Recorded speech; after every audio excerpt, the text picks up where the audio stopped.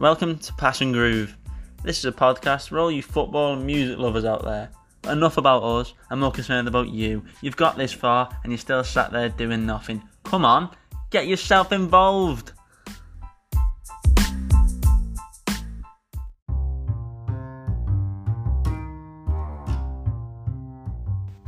This podcast is sponsored by Beer 52. There's a whole world of craft beer to be discovered out there, and the team at Beer 52 are helping you to taste them all with their monthly subscription. This subscription allows you to choose from a box of all light beers or a mixed style box. This also includes a tasty snack and their famous Ferment magazine. All the lads here at Pass and Groove have a subscription with Beer 52 and would highly recommend you all to join the adventure into unique craft beers, which also includes some exclusive beers that you can only find at Beer 52. To subscribe and for more information, click the link in the podcast description. Cheers, Groovers.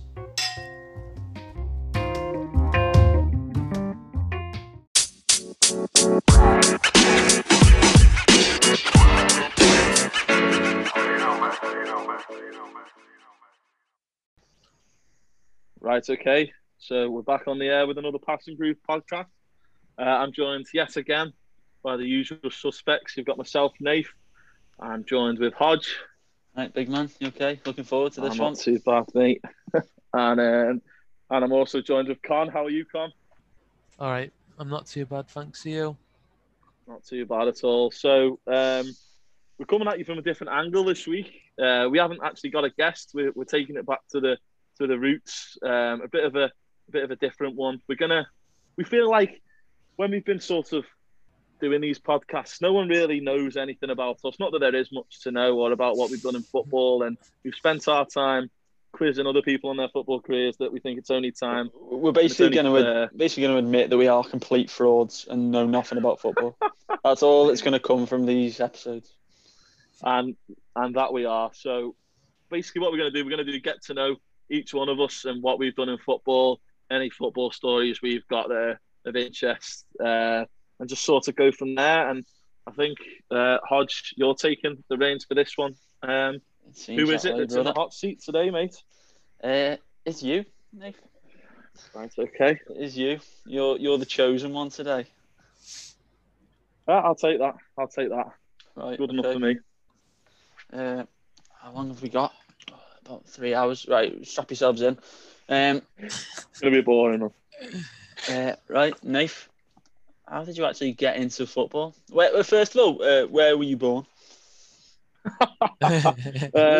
Clear up this age-old mystery for me.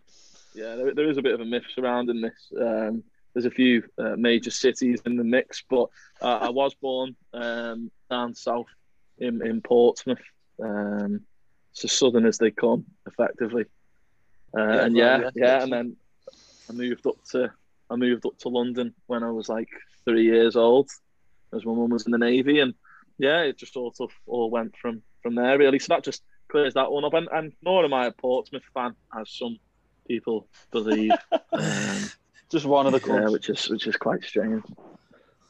Just one of them, one of the six, and we'll get to know them across the course of this podcast, I assume. I'd imagine so. Yeah. So, how did you sort of get yourself playing into football when you led such a sort of nomadic lifestyle as a youngster? Oh, you piss taker. Yeah. So what it was originally from up here, and yeah, my dad's from Birmingham, so we were living in London at the time, and we would come up here because we would visit my granddad, who was ill at the time. We'd come up here every weekend, and it sort of became a thing. And towards like sort of, it must have been leaning towards maybe like 4 or 5 years old. We saw an ad in the World Globe for the famous Allport Hawks, and yeah, I just sort of went from there. Really, I think my dad texted into the number. I joined the massive list for trials. No, there was no list. I just went to training the week after. So we travelled up from London for the weekend, and it was a Saturday on Haygarth School playing field. So I had my first training session, and that was the first time really that I'd like played football without sort of playing footy with my dad, I was quite a late starter in terms of the lads that had joined had been playing for maybe like 18 months or so. So I didn't really realise if I was going to be good or if I was going to be bad, to be fair. And yeah, it sort of just all went from there. Mm. What position were you back then? I was, funnily enough, I was quite quick when I was young, as we all were. But I was a striker when I was a kid. Quite prolific as well, if I may add. I scored in our first actual season of football. We only scored one goal in the entire season, and I did score that goal against Eastern Rangers. We lost every single game that season. I scored the only goal, but it was all about the fun, man. We had Robbie Evans on last week. He scored against Chester and jammed it. Never mind. Yeah, so it all just sort of net. Okay. So you've scored your one goal there for All But Hawks. Where do you move on to there? Where's your next step in this illustrious career?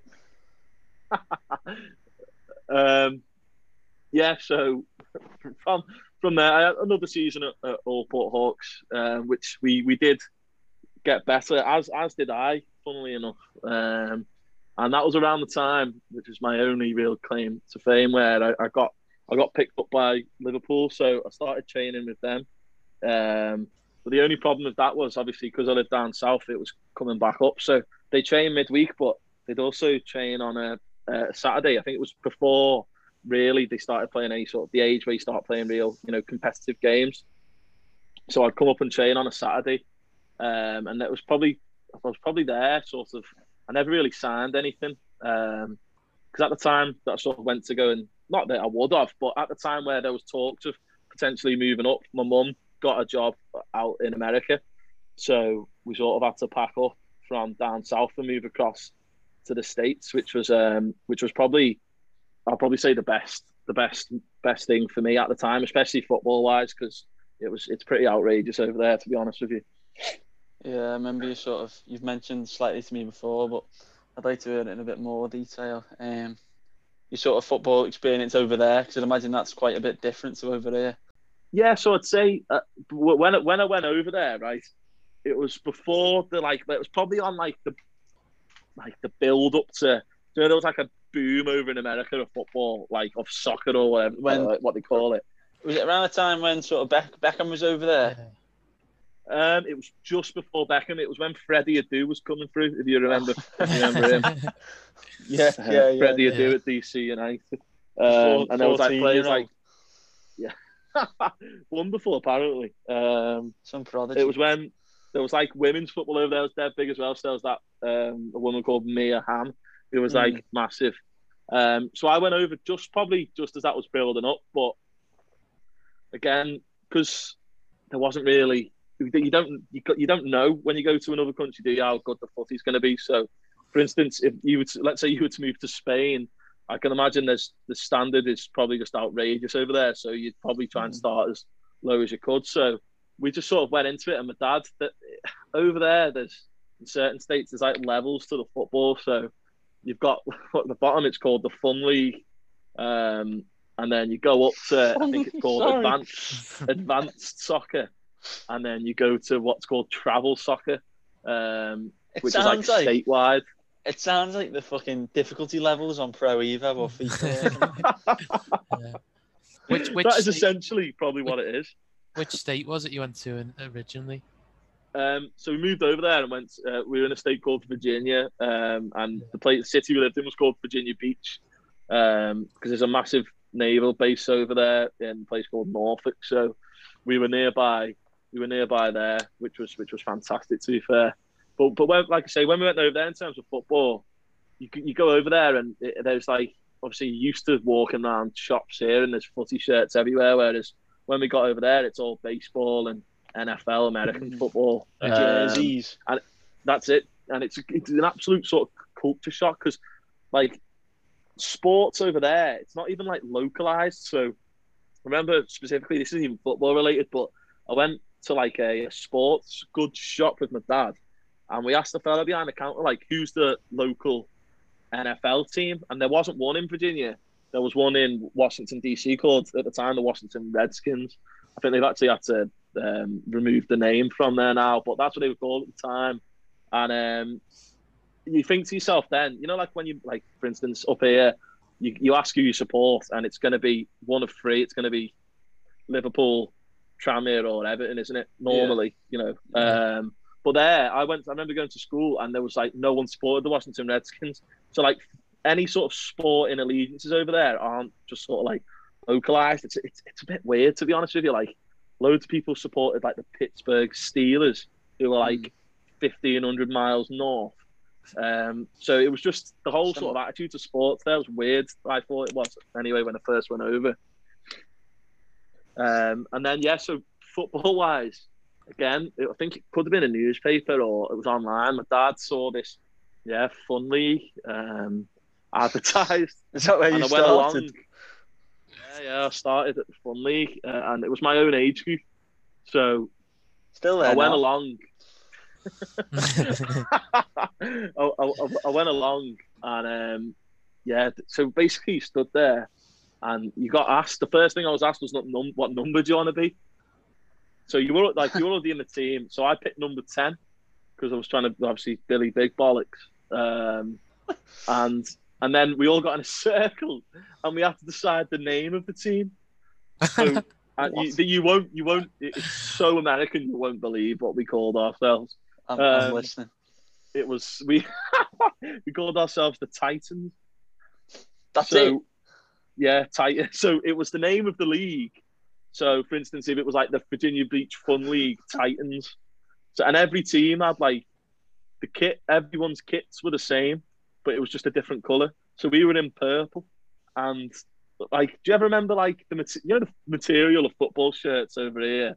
This is proper boring, but it's just weird. But like the shirts that we were using were like PE tops, like the kits were like PE kit, like proper cotton, like cotton, like fruit of the like loom. Fruit of the Loom, yeah. Other brands available if anyone's listening. But yeah, so we went on there, and I thought, we did some training, and obviously I was only 7 or 8 at the time, and didn't really think anything of it. And I mean, the season itself was like just outrageous. I think we only drew 1 game, but it was simply because no one was really that arsed about it. And I mean, I'm not saying it was particularly because I was good at football at the time, but any lad that was half decent at football or cared about football probably could have just turned up and scored 3 or 4 a game. And what happened was, where we played it, it was all on the same massive pitch where all these different sort of levels of football were being played. And a fella came over and he was like, "What's the name of this number 10?" And someone went, "Oh, his dad's over there." So he went over to talk to my dad, and he actually managed, I think it was like an under 10s team at the time, or under 11s, I think it could have been actually. And obviously I was only under 8s at the time. So it was 3 years above. So it was like, "Do you want to come and sign for us?" So I said, yeah. And then it went to the league, and because of like child protection, they had to sort of like say no, because obviously these lads were like getting bigger and stuff. So anyway, I signed for another team instead. This fella recommended me to another team who was only 2 years above my age group, and I went to play for them. And that was probably like one of the best. I think I did 3 seasons over there, 1 in that Fun League and 2 for this other team, which have got another very, very American name that you just simply won't believe. Go on. We were called the Big Dogs. The what? The Big Dogs. The Big Dogs. Yeah, it was the league we were in was called the ODSC, which was called like the Old Dominion Soccer. Oh no, ODSL, Old Dominion Soccer League. So we were called the ODSL Big Dogs. I'm not even joking. All I can imagine from like American sort of like youth sort of soccer is all the pitches are perfect. It's how I see it on the goal. When Santiago Munez is in Mexico to start with. That's how I imagine American soccer. Or kicking and screaming. The summer, Will Ferrell film. Yeah, definitely. In the summer, it was like pure sand, effectively. Like the pitches, there wasn't much grass on the pitches. Yeah. And we were playing at like obviously they would have been under 10s. We were playing on like full size pitches, like in full size goals. So you're thinking of like a 10-year-old goalkeeper in a full size men's goal. Yeah. And about how easy it was to score. Imagine I a lot remember of going goals there. going in. Well, that's it, mate. Yeah, and again, contrary to how I currently am, I was quite fast back then. So I moved over to the right wing, and yeah, I was pretty good over there at the time of Joga Benito as well. So I fancied myself as a bit of a skill school player, but that never really came off. But yeah, that was. I had 2 belter seasons over there, and funny story actually. Well, obviously all the coaches over there. Obviously, for instance, in the team that we play for on a Sunday and Saturday, you don't call the manager's coach, but over there you'd call the manager. Like for instance, we had 2 managers. My dad actually became a manager in the end, but it was Coach Paul and Coach Mike, and you'd have to call him. You'd call him Coach Paul and Coach Mike. And I remember once, right, we played one game and Coach Paul, I think it was, he got booked, right, and the ref at the end of the game went over and asked him what his name was, and Steve Bruce was the manager of Birmingham at the time. So my dad said, "Just say your name, Steve Bruce," and this ref came over and he took his name as Steve Bruce, and nothing ever came back. Steve Bruce, yeah. Steve Bruce actually was managing the big dogs in the mid 2000s, not Birmingham City. In the ODSL soccer league. But yeah, I'll probably look back in terms of football. That's probably an experience not many people have had. So I look back at that quite fondly because it was a good time to be in another country, especially at that age. I probably couldn't go now because you've got too much worrying about mates. But when you're that age, you sort of just go and you're not really bothered, are you? And you make friends. But yeah, it was a good time over there, to be fair. Definitely an experience. I can imagine. There's definitely difference to what most people have had around here. Yeah, definitely. How come you? I mean, I gather, I presume it's through your mum and dad that you ended up leaving the States. But how did you cope with sort of coming back and starting again football over here? To be honest, football wise, I came back and I moved straight to London again. So so after playing footy there, I think I wasn't really too bothered about like football. So I went. You come back and it was at year 6 I came back. So I think it would have been 10, and it was more about like cracking down and trying to get into high schools and shit like that. But I played footy with a lad on my close because when you're in like the armed forces, you can live in like married quarters, and like everyone on your road are all in the armed forces. So I lived on the road, obviously, with all the people in the armed forces. And there was a lad my age, who lived down there, and he was like, "Oh, come down and play for our team." We were called Ruislip Town, and this is in London.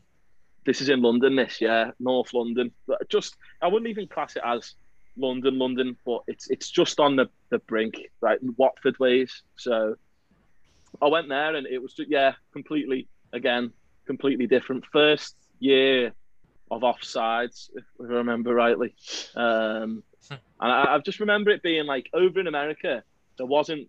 I think you can probably become a bit like, because I was sort of the only English person I knew. You can sort of like essentially fall into a trap of like being like, oh, I'm the bit, being like Billy, like I said, Billy Big Bollocks, and like thinking you're great. And everyone, surprisingly, is dead nice over there when they're playing sports.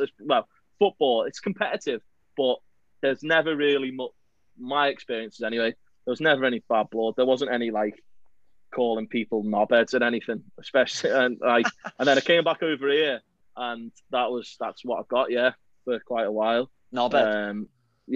Which obviously still get to this day. Don't know why, but yeah, it was a shock. And the football, the standard again, coming back, and obviously I'd played above my age in America, but playing back at my own age group, it was a shock, like, because everyone, even in the league that we played in, wasn't great. Probably wasn't the top league of where I lived, but still the standard was a lot better, a lot tougher, more physical. But again, as much as you can say physical, it was probably technically a lot better as well, especially. But it was a struggle, and I started getting to that age where I lost my pace as well. So I was still playing on the right wing, but So soon. I was, honestly, I think it came over maybe like 8 months. I just lost my pace. Genuinely, I became a long ball merchant, and I just pumped balls over the top of this lad. I think he scored like 51 goals one season. I got like 30 assists. But that was purely from just playing the ball over the top. No skill behind it. But just a punt. that was. Oh yeah, absolute.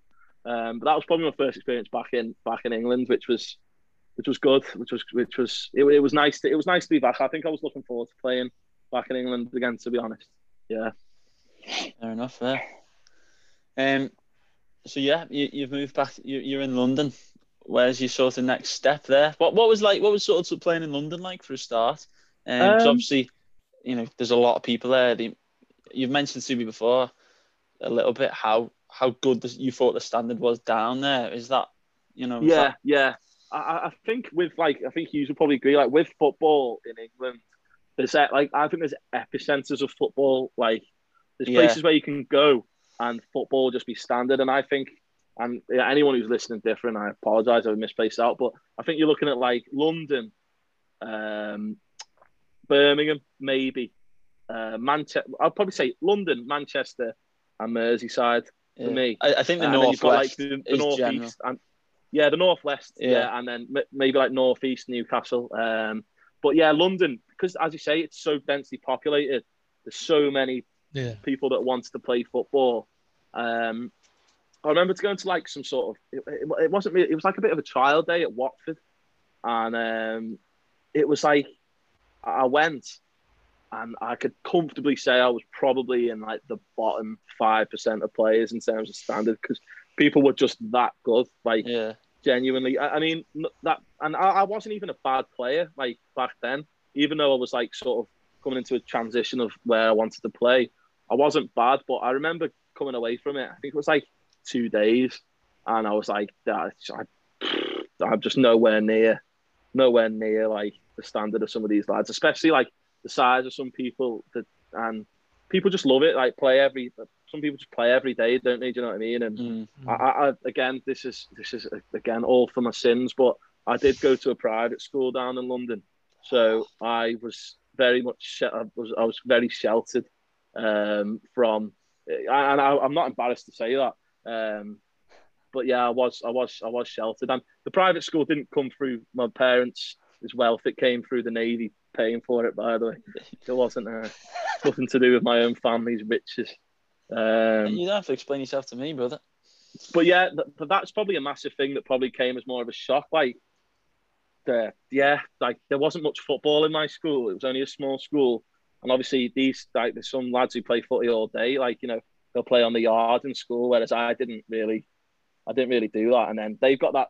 People can have a bit more of a, not even say rough side to the game, but like people are more streetwise, whereas I was just sheltered from that for like a year of my life when I went to that school. I see what you're getting at there, yeah. Do you know what I mean? It was a bit of a shock. Like it can go two ways. I mean, I never got like, you can never get picked on for it because all the people in my team were from not private schools, so it wasn't as if I was the odd one out.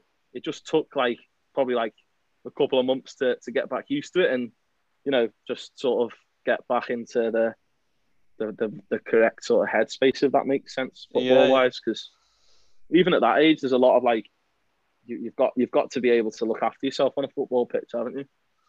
Yeah, especially when you talk as much shit as you do. Yeah, exactly.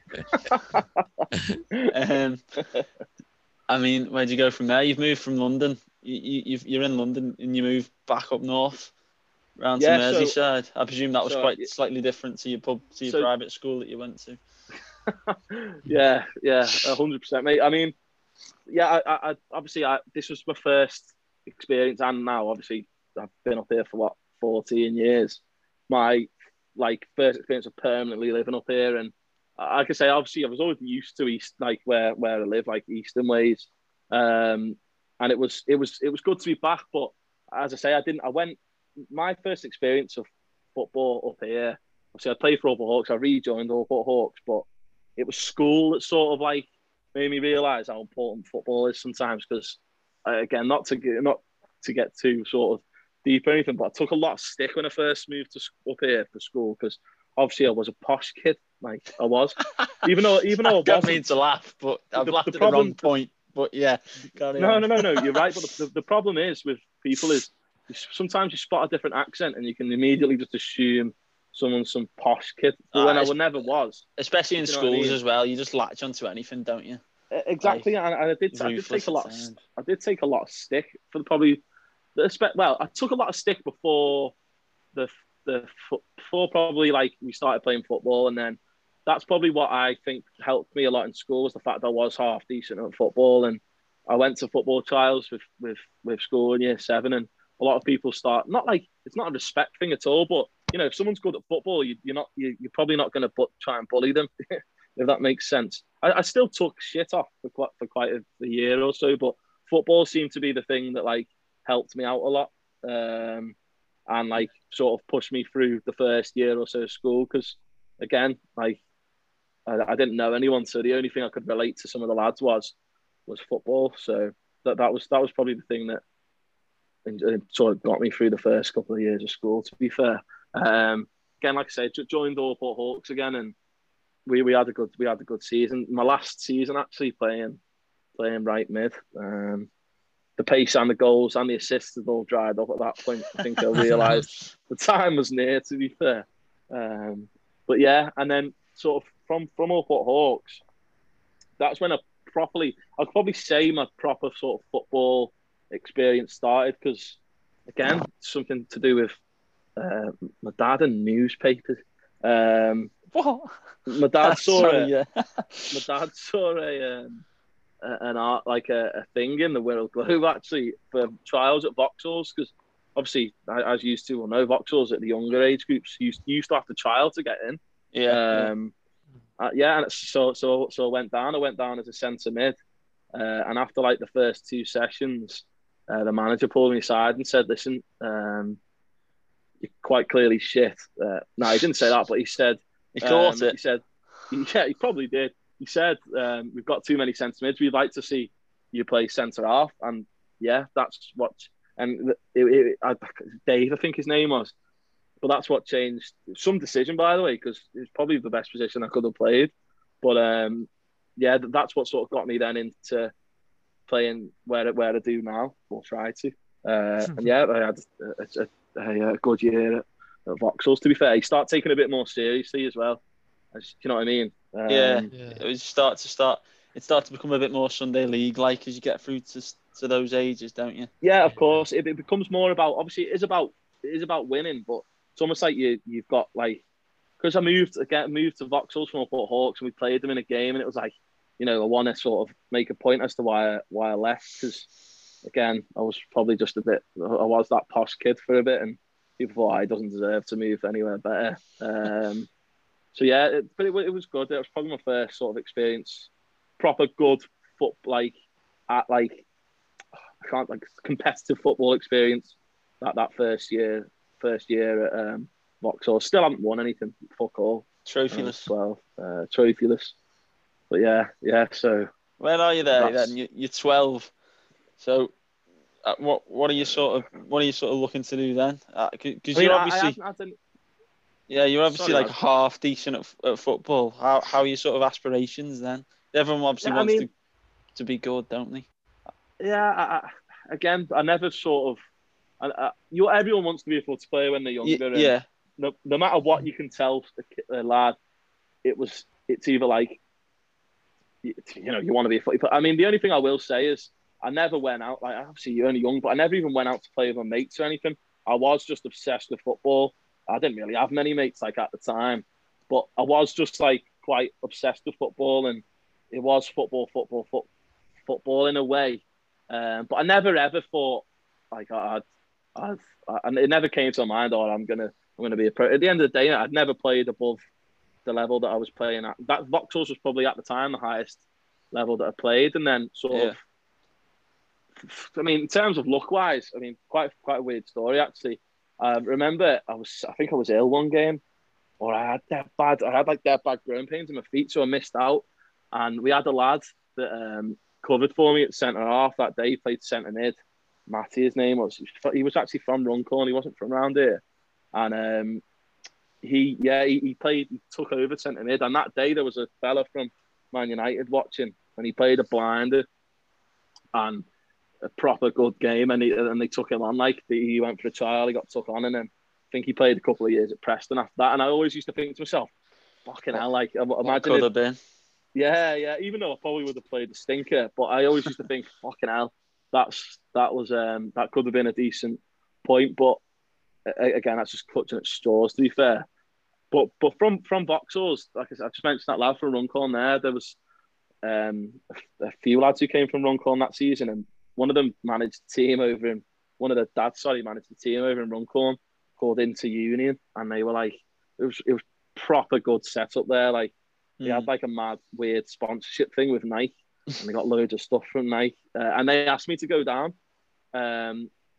So I left Vauxhall and went down there and probably had some of the best.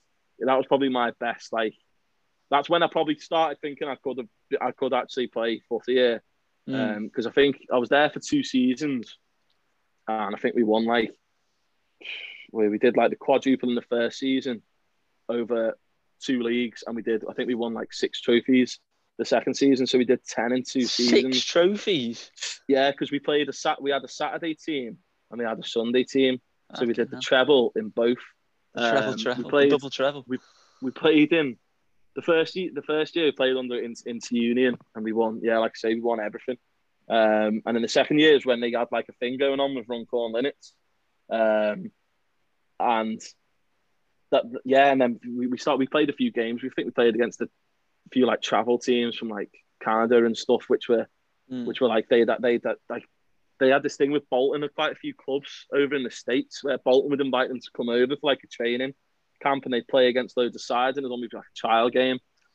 And I remember one game specifically, we played this team from Canada, and they were brilliant. And we played in Runcorn Linnets Stadium, and I had a blinder. And again, that's another point where I thought, I could actually, there's a chance here I could get picked up. Never did, but especially when we were winning everything as well, we were just a proper good football team. I wouldn't say I learned much about football when I played for them. I still hadn't had any sort of football knowledge in terms of like how to play the game. It was just we were just that good of a team that we just seemed to win everything, to be fair. And then I had a couple of in that year, in the end of that year, I had a couple of teams that were looking to sign me, but nothing ever sort of came about. I had a few training sessions here and there, but nothing really came about it, to be fair, until that was when I started properly getting into football. Then that's when I'll probably say the interesting stuff starts with me, to be honest. The interesting stuff, right? Okay. Yeah. Well, yeah. Let's delve into the interesting stuff. Yeah. You've rambled about shite there. You've lined yourself up there for a big second half. Yeah, it was my first experience of playing at a club then, because I got signed. Chester signed me.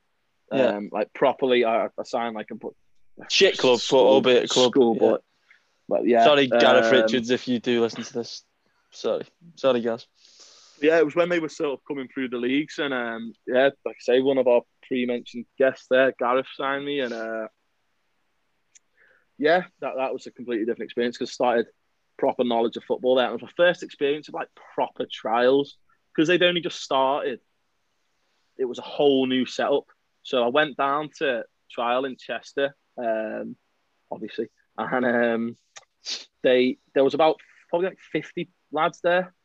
And that was my first thing where I thought, and funnily enough, keep up with the knobhead reputation, a few lads from Warrington, who I'm still speak to today, said in the changing rooms, "Oh, you're that twat who plays for Runcorn Linnets." I was like, "Yeah, that's me." So that was when we were in the change rooms before. I thought, fucking hell, there's not a chance any of these lads are going to take a liking to me. And then, like you say, once you start speaking to people, they're all right then. But that was so daunting because, again, some of these lads, for instance, the lads who were trying to get on as a guest, actually, Tom Pears, playing for Altrincham in the conference now. Mm. He was one of the lads, and he'd just been released from Wigan. There was a lad called Rob Gilroy who'd been playing, like, Everton signed him when he was a kid for like 50 grand, and he was like a prodigy, and he was trialing. There was loads of lads who'd had clubs, and there was me and a few others who hadn't really sort of been anywhere. And I thought to myself, you know, there's not a chance here. But luckily, I think it was 2 weeks of trials. Like, I think we did like three or four sessions, and I got in, and that's where, I started properly compete. That's when a switch sort of flicked. I could have gone, like, when you hit that age, I think you can go to play footy and take it seriously, or you can be a kid and, you know, do your house parties and stuff. And at the time, I thought the right decision to go for footy and like proper nail down and not really sort of socialise as much. And that year was great. I mean, we played some brilliant games. We played Stokes Academy, and they absolutely trounced us in the first half. It was like 3-0. Did you go to Stoke? Yeah, we played at their training academy. Played at their academy, which was like, again, I mean, I've gone from playing on just like normal fields, like a normal lad, to like within the space of 6 months, you're there, and like you're walking in, and there's a big fucking Stoke badge on the side of this building, and, you know, there's decent cars around the car park and then there's like all lads in. I know it sounds stupid, but there's people milling around in tracksuits everywhere. Their initials. Oh, everywhere. All you wearing tracksuits. Every single one of them. Socks tucked into them. And just like adverse numbers, like 79. Some people just got 79 on the tracksuit. He's got his initials under his badge. Yeah, and I remember that. Yeah, we got chance 3-0 in the first half, and then somehow we drew the game 3-3. And there you're coming away and you're thinking, fucking hell, have I had a good game there? Like, is there anyone sort of looking? And it sort of never really happened for me there, to be honest. And that's when sort of the unluckiness started creeping in for me, which is what I like trying. I've got like a little cousin at the moment who's doing well in footy, and that's what I try and stress to him about putting all your eggs in one basket. I was quite good in school, so I did well in my GCSEs and that, so I wasn't just putting it all at football, but I was insistent that I was going to be a footballer, if that makes sense. Yeah. And then that's where sort of, I wouldn't say nightmare, but I'd say for me personally, it was a bit of a nightmare, to be honest, because Gareth left and we had this new lad come in called Carl McIntyre, who's actually head coach at Runcorn Linnets now. He is a fantastic coach, and he started taking us sessions, and I think he had a team in his head, and I think I was in that team. And it come to the last training session of pre-season. Again, a few lads were like milling around the first team at the point as well. So there was like lads training with the first team here and there. Do you know, the first team was short, or I think it was Neil Young was still in charge there, if like Neil wanted to look at them. And I never got a shout, but I was still thinking, you know, keep going on. I was fit as fuck. And we did like a little drill, and I got my shoe. I was wearing AstroTurf boots as well. Caught in the ground and snapped my fibula. So like literally it was a clean break, which was good for me. But I remember doing it, and it was like we're doing a 2-on-1 drill, and I went to block a ball, and I heard like a big bang, like I heard it was like a slap, and I just was like, and my leg just went like dead hot, and I was like, oh my god. And my manager, the other fella, Paul Kelly, his name was, he ran over. He was like, oh, it's just, don't worry. He was like trying to settle me down. He's like, could have just been the ball, you know, just hitting off you or off a shin pad. Yeah. Took me to the car, and it was my poor grandma. My mum and dad were on holiday at the time. My poor grandma had to take me to the hospital. And yeah, I'd snapped my fibula, and my mum and dad were away, and we didn't tell my dad, because we didn't want my mum and dad would have just come back off their holiday, because I think they were only 2 days in. And Chester, not any far, just in Newquay and Cornwall. Nice. So it wasn't too bad. Which Newquay? Chester, shout out Cal Crowder. He won't be listening. Nah, he won't. But yeah, we and Chester actually done, like, you know, when some sides take like an 11, so you'll go and it'll be like the Wrexham, for instance, the Wrexham XI versus I don't know, someone like Llandudno or someone like that. Yeah. Chester did a game like that, and obviously I wasn't involved, and my dad had seen the team sheet on Twitter, and he was like, it was all, I don't think any first team lads went.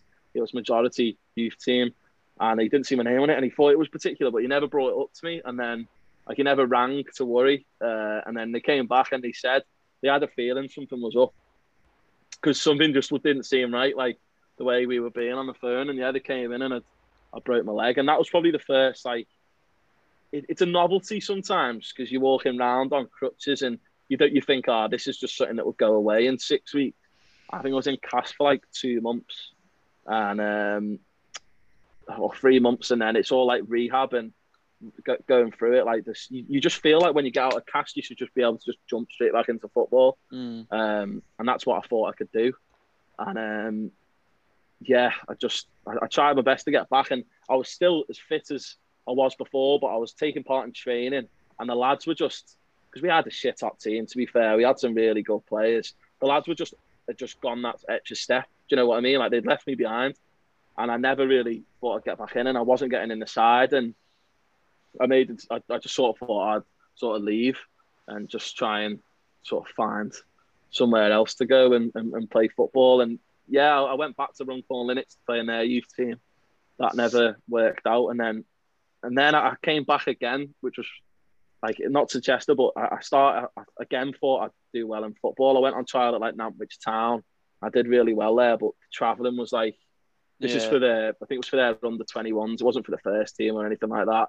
The travelling was too much, and then a team called Ashton Athletic up in Wigan asked me to go and sign for them, and I said no initially because it was too far, and then I decided to join Altrincham instead, and again, didn't work out for me there at all, because sometimes your face just doesn't fit in places. So I went to Ashton, and the fella there made me captain straight away, and I was flying to be. I mean, we weren't actually doing very well in the league, but because we were getting hammered, it made the lads at the back look quite good. Yeah. So the reserves came for me, and again, this is what I always ask people about luck. Again, I can't say I would have played the blind, but we were meant to have a reserve game against Morecambe. The reserves had asked me to play in like the Lancashire Thursday Night League. I think Steve McNulty mentioned it when he was on the pod. I think years ago, like a load of the reserve teams used to chuck their players in, and it's a sort of like narrowed down now. You've got like teams like Morecambe and that, and yeah, Morecambe meant to be coming down. They were meant to be bringing like the full list as well, because they had a load of first team lads out. Yeah. And then at like an hour before the game, it got called off for a waterlogged pitch, and like nothing ever came of it. And then we had an away game in Workington, which was like up in Barrow. Yeah. And that got called off last minute, and I never really got the chance. And then my dad was working nights at the time, so we called it a day, because it wasn't fair, because I was going to training at like 7:30, getting back at like 10, and then my dad would have to go straight to work, so he wasn't seeing my mum or my sister. So that was sort of the football thing had sort of died for me in a way. And again, I wasn't like I was going out on the ale or anything.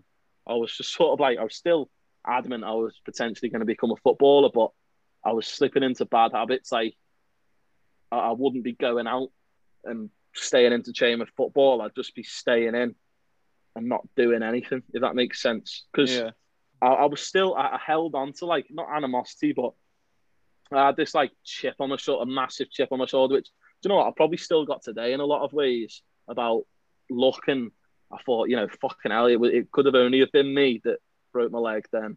No one else had, I was the only lad that year to have a bad injury.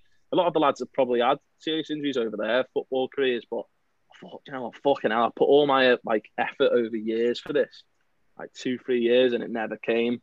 It never came for me. And I never really got, my mum and dad supported me, but off, other people in football, I never really got anything. Not that you deserve it, but I think as a kid, no matter what level, at the end of the day, I'm not talking like I was an elite player, but I was still, I captained Ashton in a FA Youth Cup game, which to me is like a massive thing, and it was at the time. Yeah. We lost, but it was still like, I still thought, Who did you play? We played Prescott Cables. All right. Okay. And we got twatted. To be fair, I think we lost like 3-1. But yeah, do you know what I mean? Like I was just you holding sort of a lot of. fell out of love with the game in that sense, like Yeah, I did, and I felt like I was just clutching at straws to play. Like I was just moving. How can you be a journeyman at 17? Like I played for like 4 different clubs in the space of like 8 months. Do you know what I mean? Yeah. And it was like, what am I doing? Like my dad's given up all his time for this, and I think I held a lot of blame on myself. Like my dad, by the way, like when people talk about like probably everyone else's parent, like your 2 parents, you know, your dad goes and watches you play football, or your mum goes and watches. Like my dad did everything for me, took me everywhere, and I think I thought, you know, maybe I've let him down a bit because you do all this under the presumption that I'm going to make a career out of football. When you don't, you do it because yeah. I think that's the thing with your dad though, isn't it? In football, like you want to sort of make, you know, whether it's football or other sports, you know, you want to sort of do your dad proud, don't you? And that's, you know, I think that's quite a big thing for a lad in a way, you know, especially in a sporting sense. Yeah, 100%, mate. And I think, like I say, especially young lads, like I mentioned before, whether you're coming from like a non-league team that have had some sort of academy set up to the elite team, like elite teams, like, you know, your likes of like your Liverpools and your Evertons, I think there should be a bit more support for these young lads. Because you know what? I like there's a lot of support for pros who fall out of the game, and rightfully so. But these lads still haven't like mentally sort of grown up. Do you know what I mean? Yeah. Like you can blame yourselves and you can think so immaturely even at 18 that you can think, fuck it. This is why some lads slip out of the game and, you know, go down bad paths, because maybe there isn't enough support. Now, I'm on the complete opposite end of the scale in the sense that it's not like a top level thing, but still, I was still at a decent club at the time, and I never. You just get bounced around because at the end of the day, like people just want to win. In a lot of teams, it's not about development; it's about wanting to win, especially as you go down the pyramid. If that makes sense. Yeah, and if your face doesn't fit. Yeah, the mentality is still sort of the same though. Whether you're at Chester, whether you're at Liverpool, Man City, whoever, if your mentality is that you want to be a professional football player, then that is your mentality. And if that is all of a sudden taken away from you, then, of course, you know, that's a pretty gutting feeling, I can imagine. And again, this isn't to say that Chester didn't help me out, because, like I said, they put me through all their rehab. But I think I didn't. And again, you can't put blame on anyone. But I don't think that at the time there was nothing really about. It was only like 8 years ago. There wasn't really much concentration on mental health at the time. Like Chester really looked after me. They made sure. But when I left, I was able to play football again. Do you know what I mean? Yeah. And they looked after me. But I never really, whether it was from Chester or the clubs that I went to in the process after, I never felt like I was ever, or I ever even asked myself. Do you know what I mean? Like, I think I put it to the back of my mind thinking, you know, you're just being an idiot. Whereas I think if I would have put it on the plate to people and maybe spoke about it, people would have been like, fucking hell, you know, you wouldn't know. Because when I play footy, I am a loud mouth. Do you know what I mean? I'm just that's exactly that's where most of my football comes from. I'll tell a funny story about you right now, considering you've just said that bit. You'll know what I'm going to say. But the first game you played for the current team we play for, I'd been playing for. I'd already been there a season, and you joined. Obviously, you already know your mates of you, etc. I think it was only a friendly, wasn't it? And you said to me in the car on the way there, I picked you up, and you go, how are the lads? I'm going to be, you know, do I need to? I'll probably be quiet for sort of few minutes. I'll probably be quite quiet, or bed myself in, see how we go.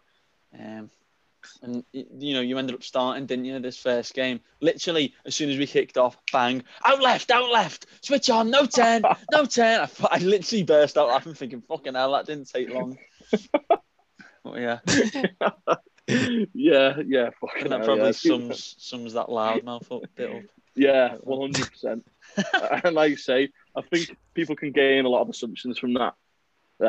Like that, you know, someone's just a brash person in a sense, especially at a young age. Whereas I wasn't really like that. I was pretty fucking broken, to be fair. And then, like I say, yeah, when you talk about nightmares, it sort of only got worse. I went back to Vauxhalls then, back where it all sort of began, in goal. That's where your goalkeeping because I lost a bit of my fitness. But yeah, funnily enough, where the problem, I was playing on a Saturday for Vauxhalls outfield, and then for their West Cheshire like youth team, then on a Sunday in their Northwest Youth Alliance team in goal, and we played a team Bootle, and I was playing that again. Don't ask me how. I started up front because I'd had a dead good game the week before, just filling in for someone for like 15 minutes. So I started up front, and I didn't feel like 100%. Something just didn't feel right. Like, it was just weird. And then I was just blowing, like unnecessarily blowing. And then I got moved to centre half for the second half, whether that was because I was blowing or whether that was just because I was playing shit. But I got moved to centre half. And I just remember like a mad feeling, like a ball hitting me on the chest. And like I just collapsed.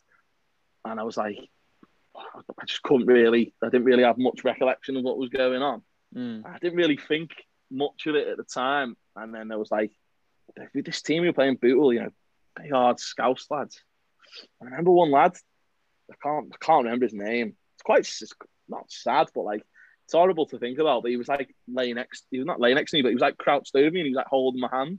He was like, you're all right, lad, you're all right, lad. And I remember thinking to myself, fucking hell, what's just happened? Anyway, I went to the hospital and I had like a few ECGs and they found whatever it was. They said something doesn't seem right, so we're going to keep you in overnight for observation. I ended up spending 2 weeks in Fazakerley Hospital, undergoing like every type of heart test you could possibly think of. I did like a treadmill test. I did a test where they inject you with it's like some sort of stimulant to raise your heartbeat to like induce some sort of like, it's basically to induce an attack, right, because they thought there was something wrong with my chest. And like I say, football wise, I got back into enjoying it. There's a bit of a push, but I got back to playing, which was enough for me. And I was playing with Crossy, who was obviously one of my good mates, and I got a few good mates in that team.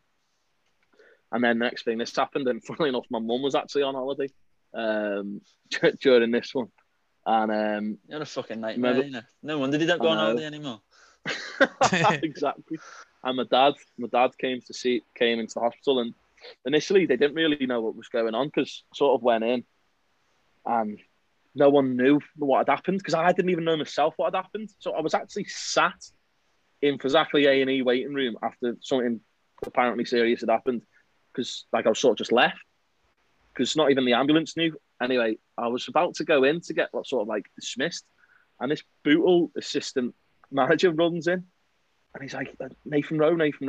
He comes over and then he explains to the doctor what's happened, and the doctor's face just like dropped to link me up to all these ECGs, and then they realised something was wrong. And I remember him saying to me like, you know, your eyes are rolling in the back of your head, like we thought it was something serious, like. They actually there was a goals next door, and they went to see if they had a defibrillator, which, I mean, if it was something that potentially serious, they didn't actually have one. And there was quite a big thing about that. But I think they eventually have one now. But I remember thinking then, shit, like what has happened? And them 2 weeks sort of dragged by quite a lot because I didn't really know what had happened. Like I had no prior like problems with my chest, no like hereditary family problems. And yeah, this had sort of just all slammed on me at once. And eventually I got what's called a loop recorder put into my chest, which is like a USB, effectively like a USB stick in your chest. And it's literally just under your skin. They put it in like a little pocket. You have an operation, and then you go from there. And that was just that was the second sort of problem that I'd had football wise. And fucking grim, that. Funnily enough, at the time, I still wanted to play football, which was just weird. Obviously, I didn't go back for a while. I stupidly played five-a-side like 2 months after when I was told not to. And then I just packed it in because I thought it's not worth it. I had this thing in my chest. Yeah, it's quite quite difficult to talk about, to be fair, because I'm still like, no one knows sort of what ever happened to me. You didn't actually figure it out, no? No, because this loop recorder continually records your heartbeat, and I had it in my chest on and off for other reasons for 3 years, and nothing was ever recorded. So that leads into there's nothing wrong with my heart, which is a relief, of course, but it still left me with the question of what it actually was. Did I have like some sort of mad panic attack? Even though I wasn't under any stress, I was doing the thing that I loved doing the most. As cringy as that sounds, but you're most relaxed when you're playing football, aren't you? Like, so yeah, that was a shock, and then sort of again was just another sort of chink in my armour, if that makes sense. Like, I just didn't really know where to go from there, to be honest. And then, right, yeah, I mean that's obviously a difficult fucking period to sort of come through, I'd imagine. But yeah, we'll keep it back to football. How do you almost sort of get, what steps do you want to take after that? Because I'd imagine it's a pretty scary thought, even contemplating in football again. Well, that's it, mate. And I probably still, as you know, even though I'm not half as fit as I used to be, if I'm fit at all, you probably know through both playing next to me when we're playing. You barely get half an hour of it, yeah. Exactly. But you know how I am with, like, I just get anxious about my chest all the time now. Even though nothing's happened to me since, touch wood.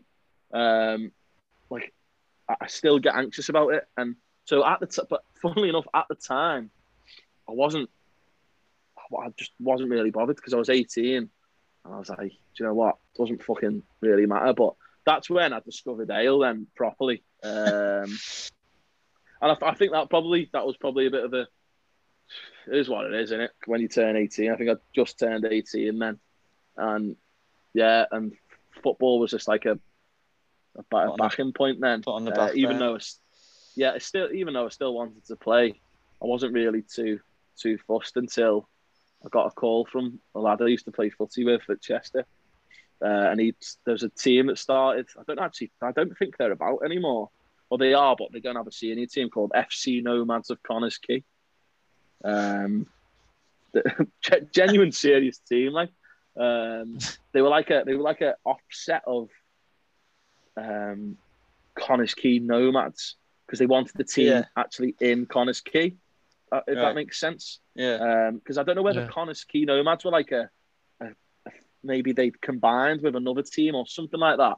But something had happened and there was like a Phoenix club that was this FC Nomads of Connors Quay that were up and coming. And so I went and signed for their reserve team. Their actual first team were getting paid at the time. And they were flying. They got promoted to the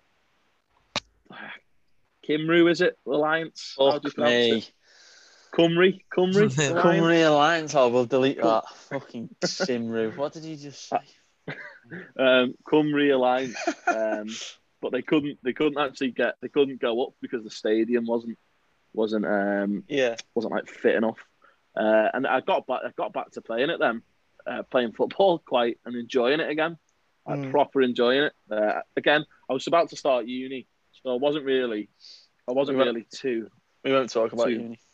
No, we won't talk about uni. That was a bit of a down. But yeah, I wasn't really like about playing football again, but like, or making anything out of it. But I was happy to be playing again, and I did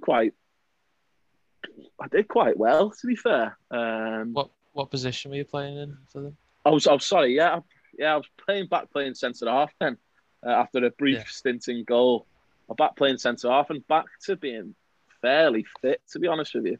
I still had this thing in my chest, but I was allowed to play with it in because it's not meant to. It shouldn't really break. Well, it didn't break playing football, and obviously as a centre half, as you know, it's quite physical. So effectively, your own sort of like heart rate monitor, isn't it? You know, like these sports tests. Yeah. Well, I think it's Stat Sports, the company that do the man in a Stat Sports. Effectively a free one of them, or on the taxpayers' money. Yeah. You know, You cheeky bastard.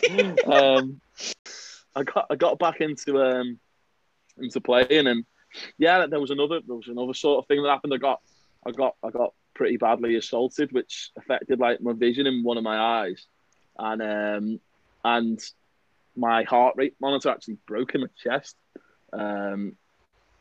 And this was again in terms of correlation with football, because it does have a lot of correlation with football for me. Is that I was back enjoying football again and like feeling like my mind was probably getting a bit healthier, and then it all came crashing down, and yeah, the heart rate monitor broke in my chest, and at that point, then I was just sort of football again.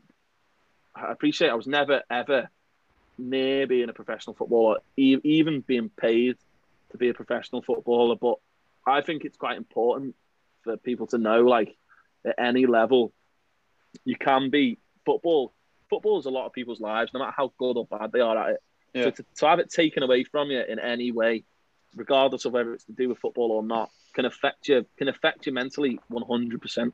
If that makes sense, like it can completely. So this thing had broken in my chest, and regardless of what happened to me, I'd had problems with my eyes because of it, obviously, hence why I've got a bit of a lazy eye now. And I felt like it was never, I just thought, like, every time I go back to playing football, I'm fucked. Like something bad happens to me, and I probably got myself into a proper dark place then. I started drinking, not just in correlation with university, but just over drinking every single day in uni, and I went down a bit of a bad patch. To be fair, probably like 8 months, and I think it was like an accumulation of like everything that had happened to me over the past few years, and all of that to me pointed towards football. And the hard thing about that, and as much as like my dad always says to me and my mum, it's probably best to pack it in now. As much as everything bad that's happened to me has affected my football or come from football, it's the only thing that I truly get. Obviously, you've got your mates. Obviously, I've got my girlfriend, but the only thing other than like relationships with people that I truly take enjoyment out of. And playing football's different to watching football completely. Like I love watching football, but playing it is like of a completely different. It's just different, isn't it? If that makes like sense. Release of sort of adrenaline, isn't it? And like competitiveness and everything. Everything just sort of comes out of you, and yeah, I feel like that sort of proper again affected me quite a lot, and I took like a 3 years I didn't play football for.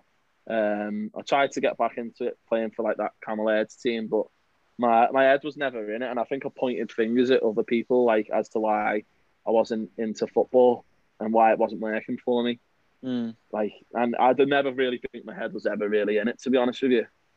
Yeah. And I still had this thought in my head, I'm going to get back to playing football. Like, it's not over, but I clung on to it. I think I was just clinging on to it at that point, and like sort of, and I still hadn't, again, away from football, and another quite important thing that is like, I never ever told anyone about it. Like, it was just never anything. I never told my girlfriend about it, my mum. I never told any of my mates about it. And it just continued to build up, and it was probably built up for like three years until I ever really spoke to anyone about it. I went to counselling and stuff, but it never helped for me until I actually spoke to one of my mates. I can't think who it was, or I can remember how it went, but I just remember just like when I spoke to someone, it was just like a bit of a weight lifted off my shoulders, and then I again at that point I had like a thing where now I've got that emotional weight off my shoulders after having like a few years out of playing football, after it being such a massive thing in my life. It's like I want to get back into it now, and I never because I'd played in like Runcorn, I'd played in Chester. No one ever around here knew who I was, and that people still don't even know that I'd ever played football. Not that I was ever better than anyone else, but like you got certain people that I know that are good at football, that everybody knows are good at football. For instance, you got Crossy, who plays even in like Birkenhead Sunday. Everyone knows he's a fantastic footballer. because he's been about, and I never really had that. So I never had like an in with anyone. No one knew that I was good until I was in the pub by ours, and someone came to me and was like, "Oh, you played in goal before, haven't you, Nate?" I was like, "Yeah, I have." "Oh, come and sign for our team. Come and train with us." I was like, "Yeah, sure." I knew all the lads. It was the Huth, and I was like, when I first went into it, it's a bit like I just want to get back into playing football, and I can safely say, and I mean this from the bottom of my heart, when it comes to things, I sound like I start crying then, but joining that football team, genuinely joining that football team, is probably why I am as happy as I am now, because for like the last few years, it like getting back to playing, and the lads that were about were like, have just sort of like, it's as deep as that sounds, and as people probably take the piss, are probably a massive reason why I got back to being myself again. Because I went down, I played for them, I played in goal, and then I started playing well in goal, and then I started like even little things like you'd go to the pub for a few drinks after, and all the lads would be talking to me, and I've never ever had that before. Do you know what I mean? Like I never had that. You know, you're fucking hell, you're actually half decent at football. Do you know what I mean? And people talking to me in the pub, and probably how I sort of started speaking to you, Hodge, be when you were working there. Well, I was fucking watching you get pissed all the time. That was a laugh. but do you know what I mean? Like, yeah. I finally felt like I was like getting back to playing football, and the manager, who has actually been mentioned before, Polly Fearing, was like another fella that he didn't have a clue what I was when I went, and then within like the first hour of knowing him, I already felt like I was the best keeper in the league. Do you know what I mean? Like there was just like a, as cliche as that sounds, there was already like a, and he the thing with Polly is he'd never like tell you, but just because I was there, felt like I was like, and the lads were just, there was a buzz about it. I felt like I was just like happy, if that makes sense. And that season was probably, again, genuinely probably the best enjoyment-wise season I've had in football, playing for Huth. We almost cleaned up. If I hadn't had two stinkers in two semi-finals, we would have done the quadruple. But yeah, that was some of the, like, we played a game in the Wirral. Sorry, what were you going to say? Go on. I was going to say we played a game in the Wirral Amateur Cup final against the Avenue Vets team, and people always laugh when I say we played the Vets team in a final, and it took us to extra time. And if any of them ever listen to this, it's true. They're probably one of the best teams I'd ever played against. Like they were just outrageous, like from like front to back. And these are old fellas. Do you know what I mean? Like they're older fellas. They give us like probably the best game we'd had all season. It's probably the best game the Hoot have had for the last few years in terms of the competition, because we went 1-0 down to them. A fella called Gibbo scored the first one, put it straight through my legs, and they were just bopping it around. They had Gary Jones, if you remember him, from Bradford, played for a few other clubs. They had him playing in centre mid, and they had like a few other lads playing centre half and playing in goal who were just terrific. And there was it's probably one of the most people I've ever played. There must have been a couple of hundred, probably like 300-400 people there. Where was the final? Full, just at Heswell. Oh yeah. But because all the lads that play for the Hoot aren't just from Easton, we've got a few lads from Birkenhead. We had loads of lads from Birkenhead come down, and obviously the Avenue are from them ways, so they had loads of people there. And it was just like that was another thing where I just got rinsed from their side. It was my first experience of like how people can get into my head playing football. Like I was playing in goal, and lad, I got absolutely. There was a few things that I was like I could have potentially got upset about, but like they were just tearing into me, and it made, fair play to them, it made a big difference. Calling me the kit that I got put in that day was so tight, and I am already, as you know, a big lad, and they were just calling me a sausage and a pie man, and like I was just getting ruined in front of loads and loads of people, and they were just laughing about it. And I had one, Gary Jones took a shot, and it was a pea roller, mate, an absolute pea roller, right? And for some reason, instead of just like doing what I'd normally do, which is just like picking it up and doing that classic, maybe putting my knee down so I make sure it didn't go through my legs. I decided the best option was to just like, I'm trying to think of the Man United keeper did it once years ago, but like lie over it. So like, and it slipped. I know what you mean. I actually know which keeper you mean. Like, I just can't think of his fucking name. Taibbi. Was it Taibbi? The keeper. Something like that, He had trackies on. All I know is he had trackies on. Massimo Taibbi. I don't know why.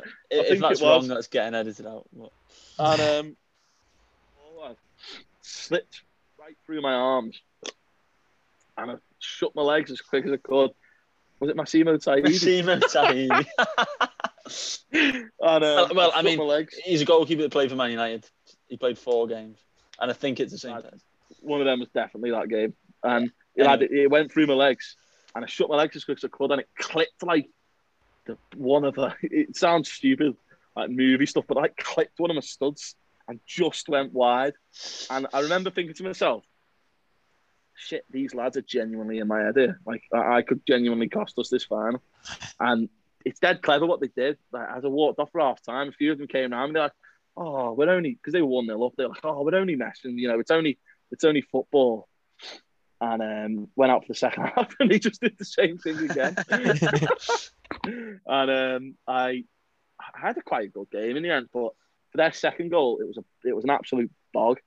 And this lad, I can't think of what his name is. He was playing I think they called Gary Jones Mojo. But he was playing next to this Mojo in centre mid, and he bent this ball into the top corner, and I could have got there, and I slipped, and I got a glove to it, and it went in. And as I was coming down, and I talk about luck in football, I just went bang, and my head just smacked the goalpost and just knocked me clean out. Like, I was just out of it completely. And the only thing I remember is waking up and a lad called Steve Scott was over the top of me with a gin and tonic in his hand and a ciggy. And he was like, yeah, you're all right. And I was thinking, oh my God, what have I woken up to here? And I remember it was like dead late in the game. And that was to equalise for them because we turned it around and went 2-1 up. And I remember the second day, it was like going into extra time, and Louis Fearon was like rubbing vapor rub on the nose, saying, "Smelling salts, lad, it will get your head straight." Did you carry on playing? Yeah, I played on. I played for the rest of the game, and that is outrageous, by the way. This is funny. This is funny. I went down again because at one point they were getting on top of us again, and I thought to myself, like, my head's going dizzy here. I'm gonna have to sit down. So I took a lie down, right? And this lad shouts from the touchline. It goes quiet a bit. Like, there was quite a few people there. It goes quiet a bit. And this lad goes, I'll tell you what, we'll get him up. Get him a fucking pie. And lad, I was like, oh my God. I remember my dad was on the pitch and I was like, oh, Dad, what the fuck's going on here? I'm not enjoying this at all. And anyway, long story short, we went on to win it in extra time. A lad called... So he's 17, the lad who scored, Tom Perrin, his name is, from Ellesmere Port, scored the winner. And honestly, mate, I've never seen scenes like it at a football match. Like, in terms of amateur football, there was just people, it was just pandemonium. There was just people everywhere. And that was like, we all went back to Hoot after, and it was some night. And I remember just thinking, this is what I've been missing for so long, if that makes sense. Like, I've missed all this, and this is what, like, even though it's something so small, this is what something like this can do. This is what, like, it sounds stupid, but this is what, like, being this age is about: meeting new lads and playing football and fucking winning trophies. And we won the league that year as well, and I got player of the season, which was like genuinely like one of the best things that I've actually sort of won, to be honest, because I couldn't believe it. Like, I was just made up. I think I joined like 2 months into the season as well, and obviously it was Polly and Mickey Smith's choice and as well, which probably meant a bit more because I was like, these fellas who have had such a good career in the game of locally and that have given me it. And then again, it's a bit of a repetition in this, but a bit more bad luck after that. It's probably the worst injury of the lot, this one. Weird thing, last game, I think it was, in fact, the second to last game in pre-season. We were playing In fact, it's a quick thing to go back on that one. I played for the Sunday team at the same time called the Hoolies from Birkenhead, and I got in with them through a lad at the Hoos, and that was another great season. I won a trophy with them, which was being a lad that's just not from Birkenhead, and I had all these lads from Birkenhead like cheering me on. It was just weird. I felt like this is what I'd been missing out football wise for the 3 years that I didn't play. Like there was lads behind the goal who were like, who played it at Laird's. They were like saying, "Oh, come on, Nate, fucking you're doing well." And I know it sounds dead petty, but it was just like, for me, I was like, fucking hell, this is what I needed all these years to like come back from anything. And they had some fantastic players as well, like that Hoolies team, just as well as the Hoos.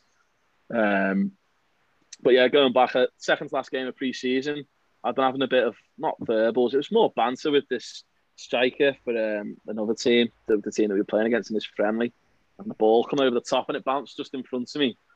Probably about 5 yards in front of me, and this lad lobbed me.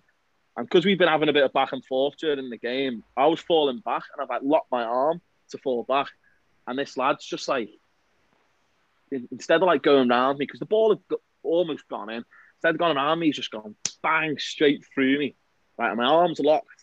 Yeah. And I'm a heavy guy for any audio listeners. And probably at the time, I was lighter than what I am now, but I'm probably tipping in on the scale at about 16 and a half stone.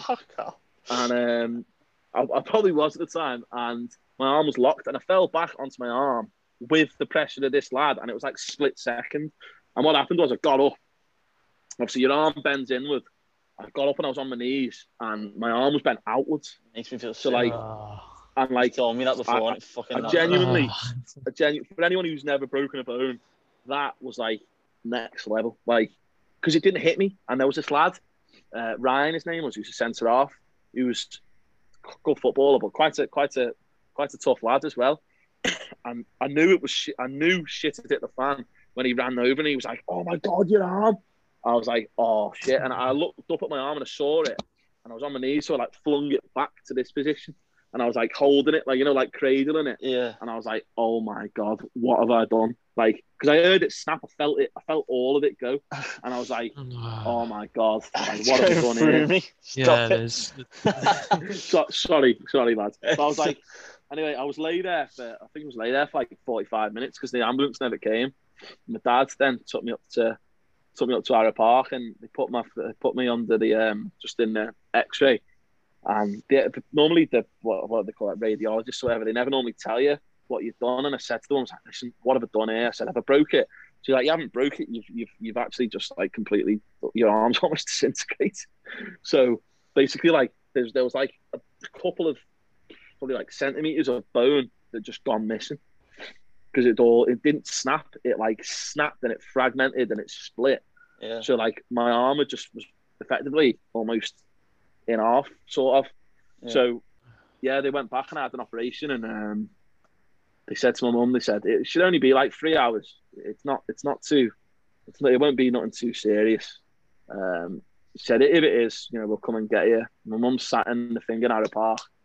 3 hours goes by and no one comes to her. 4 hours goes by, no one comes to her. 5 hours go by, no one. And then on the 6th hour, she gets up to speak. Another lad, the lad called Kieran, his mum was actually a nurse at Arrow Park who actually looked after me for the days after. Really, like, fantastic. He luckily spotted her and she's like, listen, I can't remember what her name was. Can you just go and see? Because it's been 6 hours, double the time. She went, of course, yeah. So she went down and came back. She said, they're not done with him yet. Anyway, 9 hours it took for them to put my arm sort of back together. I had got like a big sort of metal bar in it and all the pins. And again, it was like square one. I just started a new job as well, but luckily I've been able to get back to. But I was like at a complete high. Like it was probably one of the best.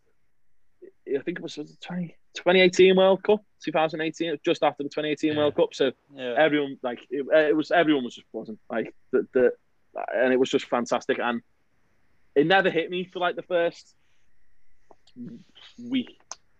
Again, it was like novelty of having your arm in and being off work. And then it hit me. I was like, this is it. And then I didn't realise how serious it was till I got my cast taken off. Like my first cast was taken off me like a month or two after, like the first operation cast. Yeah. And I said to my dad, I said, because I didn't know how big the operation was being. I was told it was only going to be a couple of inches. And I took it off and I said to my dad, you know, can you just have a quick look at it? See what it looks like? And I was looking at the top of my arm and I saw a cut at the top of my arm and I thought, that's not where it broke. Anyway, as you lads will know, the scar goes from the top of my arm to just probably like a couple of inches below my elbow. So they had to cut the whole thing open. And I think that's when it sort of hit me. And again, football wise, you know, that there was sort of no coming back from that really. Everything that I've built up to have, you know, the relationship with all the lads, the success with football, a new job, being in a healthy mind after all the years out, it just all, for me, even though it probably wasn't the way, for me, it just all come back. Yeah. And there's nothing you can do about it. Like, it's not as if the lad didn't mean to do it. I mean, he might have gone to hurt me, but he didn't mean to break my arm. You can't hold animosity towards him. No. Can't hold animosity towards myself. There's no one. That's probably the most difficult thing. It sounds stupid, but there's no one to blame. Like, you just sat there like... You almost want someone to blame, don't you? You almost want someone to put it on, even if it's yourself. But exactly. It's like you go and think like, it's your fault you're not bed when it sort of, there was no one to do that to. And yeah, I thought then, I remember my girlfriend saying, you know, you've told me about all your injuries in the past. You're on like, this is like operation number 4 after all your chest. Is it really worth playing football anymore? And at the time you think, you're saying no. And I was going, there was nothing in my head, and still to this day, that's ever going to stop me from playing football. Like, I know that sounds stupid, but even after that, I was like, but then reality hits in then, because a year on, and I still wasn't playing football. I still wasn't back at work. And obviously, unfortunately, I lost my job. But again, going back to that was through my arm. I sort of lost my job because it required, like, you know, looking after people. But in terms of like, I can't. It'd be rude to completely bypass what the lads at the Hoot did for me, like at multiple fundraisers, because obviously they knew I was out of work, and they raised like, you know, you're going on like 4 figures, you know, in the end of all the stuff that they did for me. Yeah, it's fantastic. And it helped me out so much because, like I say, even at 22, you got bills to pay, you've got your rent to pay, you know, all things like that, and that again, that was nice because I think without that, and again, I played for all these non-league clubs at a youth team level, and I'd come into senior football, and that was the first time I ever felt like anybody actually cared, if that makes sense. Again, not that people should, but all it took was the lad Louis Fearon taking me to the pub one afternoon and giving me an envelope and saying, listen, there's a card in there, and the lads have done a little thing for you. I got home and he was like, don't open it till you're home. I opened it up and there was all this money, and I appreciate money's not everything, but it just showed that I was like, fucking hell, these lads, you know, they care, and that's brilliant. And that's what that's. Did you know anything about that before he did it? No, and you know what, mate, I'd never ever expect anyone to do it for me, but what they've instilled in for me now is if I was ever playing football, I'd be the first person to try and suggest something like that. Do you know what I mean? Yeah. Because I know how much. I had no clue, mate. I thought, because Louis just said to me, you know, come down to the Hoot for a pint. So I was like, yeah, sure, you know, get me out of the house. And we had a few pints, and he just said, listen, you know, I've got to go. Could just take this envelope. The lads have done a little thing for you, you know, even, you know, Polly and Mickey as well. I was like, fucking hell, this is that I never ever expected that off anyone. And I think that just shows what something so. It wasn't little because it was big, and they did it multiple times for me over the course of the season, and I just didn't expect it every time. And even like at the we went for that season. I had the whole season out. Obviously, we did that at the end of season awards, and they give me like, because they again a very good team.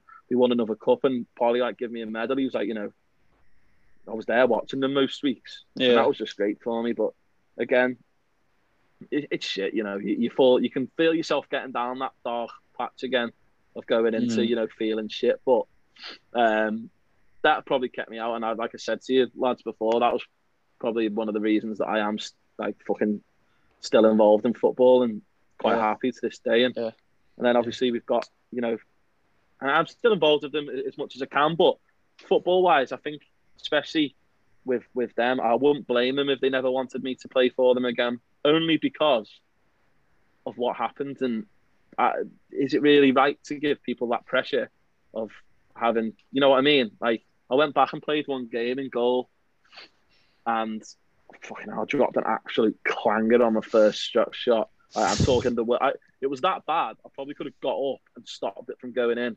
I was that embarrassed. I just let it roll in. And then I remember thinking, I don't want it. I don't want these lads to like.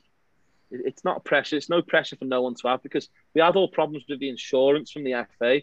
And again, you can't point fingers, but I give all my insurance details in, and nothing ever came of it. Polly, the manager, pushed it for me to the right, to the top, and nothing ever really came out for me. There was no real help there. Yeah. Which I don't know who to blame, but I did what I needed to do my end, and Polly and the Hoop did what they needed to do their end. So I can never really say what happened there. But again, I wouldn't want to put that pressure on people. And I go back and occasionally turn up, and they'll give me a game up front for 5 minutes. But they're a good team, and I don't want the pressure of. I don't want them to think like, you've got to put me back in the team playing goal. Do you know what I mean? Yeah. They did enough for me. They've done enough for me already. Genuinely, and I don't mean that like in a half measure either. And then obviously it comes back to, and again, like, you lads won't know this, but the team that we now play for on a Sunday, the three of us, that's been massive for me, which is why I get so upset that fucking, we haven't been playing, because that was, again, coming back to playing with like mates that I'd had for a while. Do you know what I mean? Like, Yeah. And getting back into Sunday league, because obviously the Hoop play on a Saturday, so it was getting back into like proper Sunday league, and that's been brilliant for me. Obviously, as the listeners will probably be quite aware, we're not the best team by no stretch of the imagination. We mention it once or twice. We're the cup side, and you know what? That's why I enjoy it so much. And again, for me, football, there's got to be a point of your life where football becomes an enjoyment. Do you know what I mean? And like purely enjoyment, and you can play with no pressure. Because as much as you want to win, this you've got to enjoy playing, and you've got to like realize how, again, not to sound fucking dramatic here, but you like, to play football and like with injury free is something that's just lucky to have, because there's lads who can go out, tear their ACL and never play football again. Do you know what I mean? Yeah. I've had enough injuries to get there, but it's you can come back even to what level, it doesn't matter. You can still find enjoyment out of the game. I feel like it can be an embarrassment for some people, if that makes sense, because you can go from playing at a high level, higher than what I've ever played, or even the same level, and you can come back and people can think like, fucking hell, I'm injured, I'm never playing football again because I'm never going to be that good again. Yeah. But is it ever about, do you know what I mean? Should it really be about that? Shouldn't it be more about coming back and like getting the enjoyment, playing with your mates? You want to win, like you say, you want to win, but you should never be embarrassed about the level of football you're playing. I think Sunday League is back, like in terms of, there's a pride about Sunday League now. We went on about it when we first started doing like blog pieces and stuff, but there is, I think people like playing the Sunday League now. I think it's massive, especially where we live, because it shouldn't go under the radar how good the world is for football, because there's some players on the world, like, genuinely at loads of levels. Yeah. And there's some good teams, like top teams. So I'd say like the thing that I will ever get from football is like, first of all, doesn't really matter whatever happens, as long as you're happy, if that makes sense. Like, spot on. You've never let anyone down if you don't become a footballer.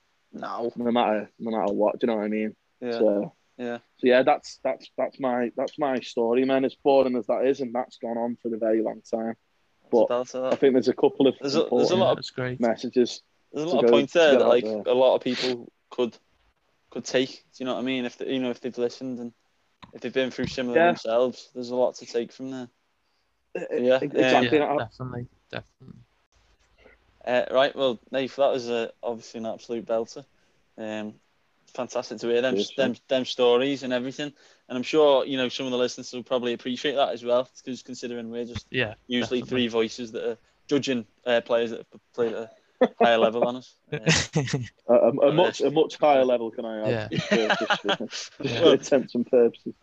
Although I'll add what we said before, that you mentioned the team we currently played for. We are unbeaten in 2021. So, Yeah, so exactly. far. Yeah, don't forget that. Don't forget that. But yeah, as you obviously well know, we usually do a few questions at the end of this podcast, Nate. Oh no, I'm getting all nervous now. almost as if you should be nervous, because it's almost as if we haven't just decided these questions 2 minutes prior to this. Oh, I'm going. It's a great interview this way. You decide your own questions. Fucking hell. Con, if you want to fire away. Yeah. So first one, what's your go-to karaoke song? Empire State of Mind. Jay-Z. Alicia Keys. I know it word for word. I couldn't think of what you were going to say then. No. I've actually seen you do that. Yeah. Yeah. That is honestly, genuinely quite outrageous. The Groove State of Mind. Yeah. Empire State of Groove. Empire State of Groove. What would you say is your best moment playing football?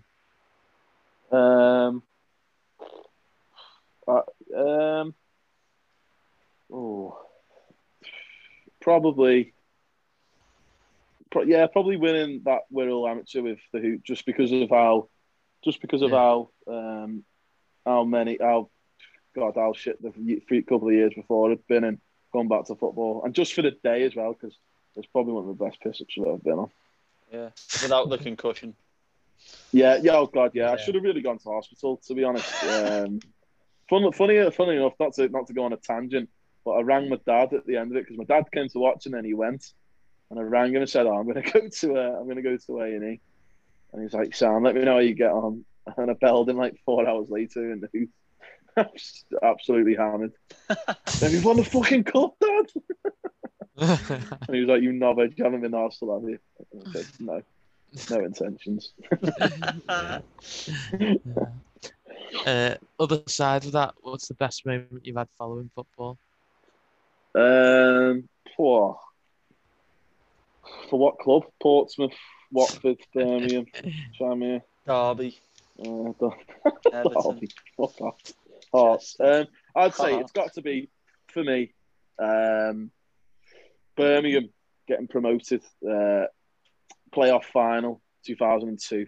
And funnily enough, I do remember it so well, because it was probably one of the best, genuinely one of the best moments playing football. You were just approaching your 10th birthday, weren't you? Yeah, I would have thought. Yeah, those are the good days then. Cheeky bastard. Not care in the world. Yeah, so I'll probably say that, Con. Yeah, that or in terms of games that I've been to, when beat Chester 3-2 on that Friday night, because that was probably one of the best games in terms of everything that I've ever been to see. Yeah. And then final question: who would you say is the best player that you've played with? Bearing in mind, two of them are currently sat on this podcast, surely in contention. Slowest, I think that would be. That's, by the way, you don't even have to say which one. No even offense to either of you, but I am also the slowest. I'd say it's got to be. It pains me to say this, but probably I played with Ad Hughes, which isn't the painful one. He was fantastic, but I'd probably say, in terms of underrated ability, Danny Cross is probably comfortably one of the best footballers I've played with. If not the best, and I don't know how he's never got any higher than what he is now. As much as that pains me to say it. Yeah. So, yeah. Fair enough. Great. Fair enough. That's us on the question front, isn't it? Yeah. Yeah. Well, I'll end this one, Nate. That's been an absolute pleasure. Thank you very much for obviously doing that, Nath. And I'm sure we'll see you soon on another podcast coming shortly. Thanks Cheers, so much. lads. Thank you very much for having me, even though I run it. I'm only joking. Edit that out. Thank you very much for listening. That's about us. We're done. Cheers.